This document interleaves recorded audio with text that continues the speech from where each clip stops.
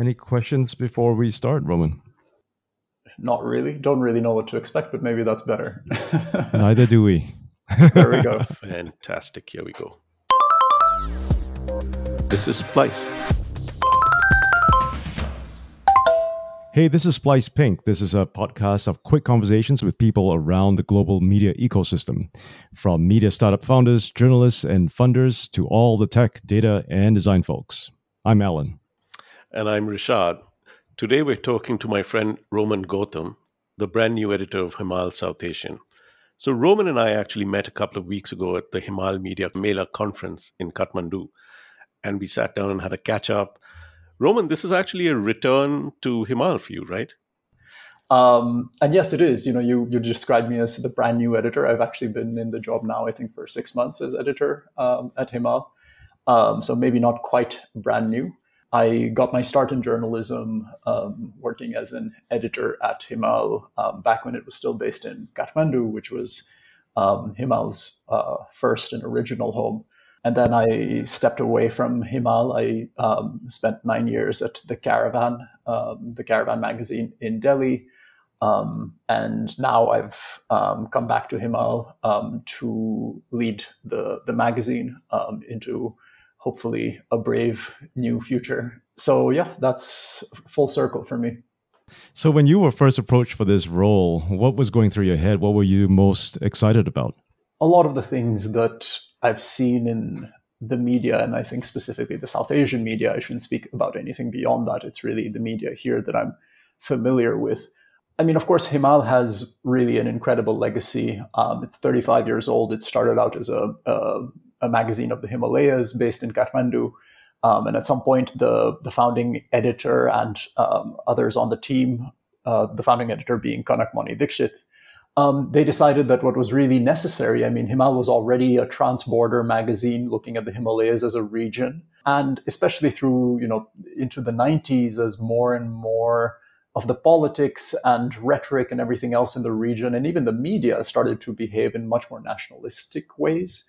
The idea was that we needed something that really talks across those borders and talks to people as neighbors, as South Asians, rather than as, Pakistanis writing about Pakistan, and oftentimes with a particular kind of nationalist lens on the region's politics, or this very zero-sum kind of thinking that pervades a lot of the strategic thinking. You were seeing a lot of that, and you still see a lot of that bleeding into the media. So Himal, in a way, that's really the legacy. That's what it's been doing for all this time. And of course, that for me, I'm from Kathmandu. I've worked in Delhi for a long time. I think a lot of that really hit the right chord. And, again, having spent time outside of Nepal, even when I was studying in the West, you do see a lot of this kind of understanding and solidarity with, friends from Bangladesh and Bhutan and India and Pakistan and Sri Lanka. And then you come back here and you see all these rigid borders where suddenly those same kinds of connections are just cut off.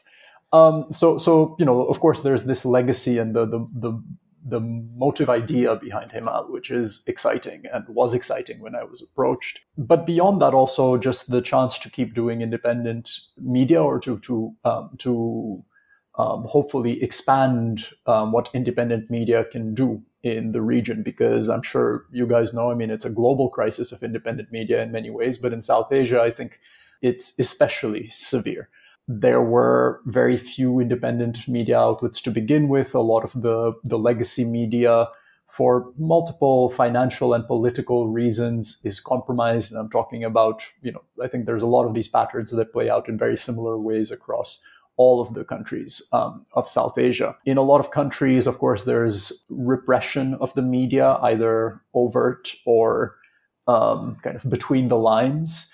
So the need for independent media, and again, something that Himal has been doing for decades, I think has only grown, as a lot of those even legacy publications that we're doing, dispassionate maybe is the word, media coverage of governments and events in the region and in the individual countries have have stopped doing that as much as they used to, even though, there's an argument to be made as to how much they were doing the job right to begin with. The thing that has always excited us at Splice about Himal is that you have a very specific point of view as a group around what it means to actually be South Asian.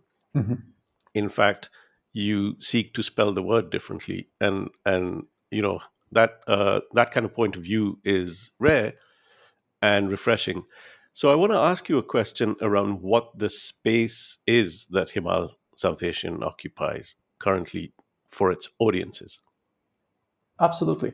We spell South Asia as one word. So Himal South Asian is not 3 words, Himal South Asian. It's 2 words, Himal, second word South Asian. Funny enough that you say space, because what we've done is kind of done away with that space in between the South and the Asian. I think, the thinking, and this is something that I have gladly inherited from people who came before me at Himal, is that we're trying to create a different definition of regionalism. And, we talk about the South Asian sensibility, a particular way of looking at the region, because even 2-word South Asianism, South Asia, we have SARC, the South Asian Association for Regional Cooperation, something like ASEAN, but for South Asia, though, that might be an imperfect comparison, because I think the 2 organizations have worked differently and have been able to achieve very different things. SARC, by and large, I think has been a disappointment to very many people in the region. I think regionalism on that kind of nation-state to nation-state level, I think has left a lot to be desired. I don't think there's been anywhere near enough cooperation, anywhere near enough ways to look for and to achieve prosperity together, whether that's through diplomacy, trade, just not fighting each other. I think our South Asia is something that's much closer to the ground, so to speak, something that thinks of things as from a kind of citizen to citizen perspective. I think that also has always looked closely at civil society and its power. I mean, it is limited power, given the way that our political systems and societies work.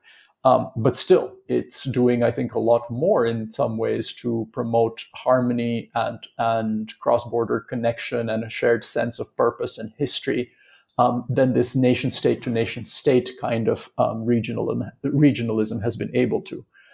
So that's really where we're coming from. When we talk about the South Asian sensibility, we're also talking about going beyond the capitals, not just looking at it as Delhi, Colombo, Dhaka, etc. Looking at regionalism as because that's really where the conversation cross-border or between nation states is very much capital to capital. But we're talking about the conversation between Jaffna and Chennai.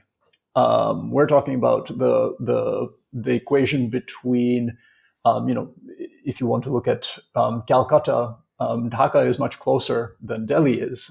So, that's really what we also want to be looking at. And that's really also where we want to be looking and talking about regionalism on that level.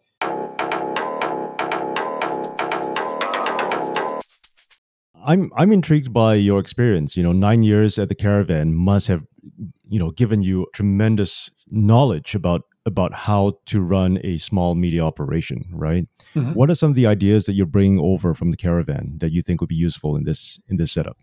Alan, you had asked earlier what got me excited about the job, and this is one of the things. I think that Himal, has made the transition into the digital media age, but has struggled with it in ways that a lot of other media organizations have also struggled. I think Himal was envisioned as a print magazine, advertising, distribution, all in that older paradigm. But when it comes to distribution, when it comes to revenue, when it comes to sustainability, things look very different, of course, in the online media ecosystem. So, part of the excitement for me is also to be able to figure out how to do that transition better, to keep learning and improving on what Himal is doing, but also to be able to learn and help, to be part of figuring things out for the industry more broadly. And I have no illusions that Himal is going to invent some kind of silver bullet, but it is exciting to join that conversation in a more kind of concerted way. Of course, Caravan is already part of that conversation. I was not directly responsible for things like bringing in subscriptions, etc. But of course, behind the scenes, I was watching and learning. Caravan has had some success, I would say, with a paywall and a subscription system. And there are also, other media organizations that have tried various models within India. I'm talking about also places in Sri Lanka, in Pakistan. I know there are a few that have tried various ways of making the transition to digital media and being able to have revenue and a business model that supports it. I think what I learned at Caravan, the biggest lesson I took away is that reader supported is the way to go for small independent media, which is what Himal is. For Himal, of course, just given the legacy, which has always been about being accessible and open to people across borders to read and to be part of what Himal produces and espouses. I think a hard paywall is something that would not make sense. So I think we're very clear, and we've been clear for a while, that membership is really the way to go. So it's really about figuring out how to do that better. Yeah, I'm interested in where you're going with the membership idea. What is your personal definition of membership as a business model? At the core of it, I think, is a sense of mission, and I think a sense of bringing people on board to join that mission. Himal, we've been speaking about the legacy, has always had that kind of mission at its core. That mission meaning regionalism and also, very importantly, independent media. And I think that both those things are very important to how Himal functions. When we talk about regionalism and civic society, we're also talking about pro-democracy, believing in the power of people to do good things and to build a better future. So, for me, it's that sense of mission, I think, that a lot of our readers do share, that really stands at the core of membership. I think membership, maybe in my mind at least, sometimes has this connotation of kind of exclusivity. And I'm sure that is the kind of membership that some places want to sell. Of course, we want to treat our members well and give them exclusive perks and a reason to support us in terms of the goodies, maybe, or the newsletters that they get. But beyond that, I think it's that sense of mission that really has to be at the core of how we think about membership at Himal. Of course, membership could be an exclusivist thing or considered an elitist thing. But when you start thinking about the fact that you don't have a paywall, that you don't necessarily get goodies in return, unlike a subscription system, which is just it's a more transactional situation. But what are your current plans looking like around rebuilding that membership program? What have you started doing? So, one of the things I should mention here is that the good people at MDIF, they have this program called Amplify Asia. I'm sure you guys are already familiar with it. For any listeners who aren't, it's basically a program where MDIF helps match newsrooms with coaches who can help them figure out revenue, either for some places, I'm sure that you have to start from scratch, or for some places it's about looking at what they're doing and finding better ways to do it and to grow it.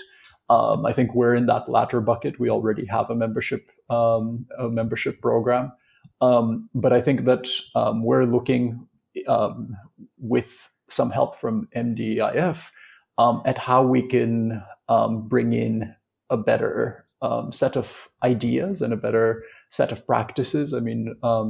Basically to learn from everyone else out there. I think that really summarizes it, right? I think the way that we've done our membership program so far is also, learning from what others have done, but really kind of, I think, doubling down on membership as part of the future of the organization. Rishad, I think your presentation in Kathmandu, where you were emphasizing the need to be speaking to members, but also potential members, which is something that we are doing, but I think that we need to be doing more of, to figure out what is it that really would get you to hit that buy membership button. And I think, we need to cast a wider net.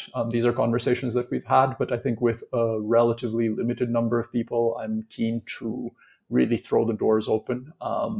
And I think that, again, Rishad, going back to what you were saying, I think that in a way that conversation with your readers is full of surprises. You don't really know what it is that they might offer. I mean, some of it will be, I like this that you're doing, I don't like this that you're doing. Some of it could be just, here's a brilliant idea that has been sitting in my mind that nobody on our team ever thought of. So I think that's one of the things that we're definitely keen to do. There's also, I think, some challenges in terms of, so Himal is based in Colombo, in Sri Lanka. So there's challenges when it comes to payment gateways. I think that, some economies, or let's say India, for instance, I don't think payment gateways are as much of a problem here, because you're maybe not spoiled for choice, but you do have quite a few to choose from. In Sri Lanka, those kinds of choices are more constrained. But also when it comes to the tech stack, these are also lessons from time at the Caravan, where a lot of the third-party providers, that allow you to do things like user segmentation, etc., on South Asian budgets, looking at the realities of the market here, and especially the media market, where we are not exactly swimming in money, to put it very mildly, a lot of those products are quite prohibitive, or sometimes they don't quite have the exact functionality that you would want for a membership program. They might be geared much more towards something like a subscription system. So I think that there's also some challenges there. So when you think about going to the audience and talking to them and asking them questions, what is the one question that you feel you need to ask that has never been asked before at Himal Southasian? Oh, I've not thought of that. And I don't know if I have an immediate answer. I think that, I do have a sense of the questions that have been asked in the past, but I don't think I have an exhaustive sense. So, that's a bit of a handicap. Maybe one way to think about that is what do you not know that you need to know for the next 6 months? I think that what we need to know more than anything else is what's the one thing that we can do that would really get you to click on that become a member button. Because I think we've asked that question of some people, but I think that we need to ask it of more people, and we need a wider set of answers. I think in many ways, maybe the sample size is where I think we need to change what we're doing. And again, I don't expect a single magical answer to come, but I think a better sense of what really moves people. I mean, I think that the things I've been telling you about the mission and how that moves our readers, a lot of committed supporters of Himal. This is information and an understanding that we've developed probably anecdotally more than anything else. I am going to be looking at better ways to gather that kind of feedback. And Rishad, again, thinking back to your presentation in Kathmandu, I might be asking you for a few pointers on how to do that. So I think, Alan, the more important question in my mind is, what's the best way to ask? Because the answers that I get back and that we as an organization get back from all of our readers and supporters, I'm sure will be very varied, and all of them will be very welcome. But I think finding a better way to ask, and a better way through that asking to connect, to get better answers, more candid answers, more insightful answers that we can then act on, is probably what I'm most excited about.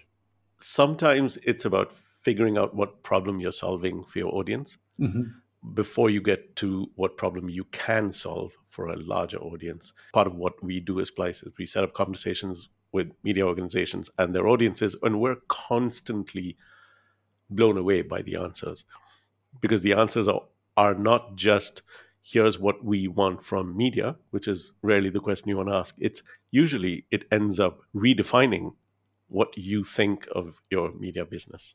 Mm-hmm. And that is a weird and wonderful space to be in, to hear your audience saying that to you. Yeah, listen, thank you, Roman. Thank you for hanging out with us. We're going to wrap this episode of Splice Pink. If you like our conversations with people across the media ecosystem and you want more, please subscribe. And better yet, share this with someone. Get in touch. We're on splicemedia.com. Thank you, guys. Yeah, man. Thanks for doing that.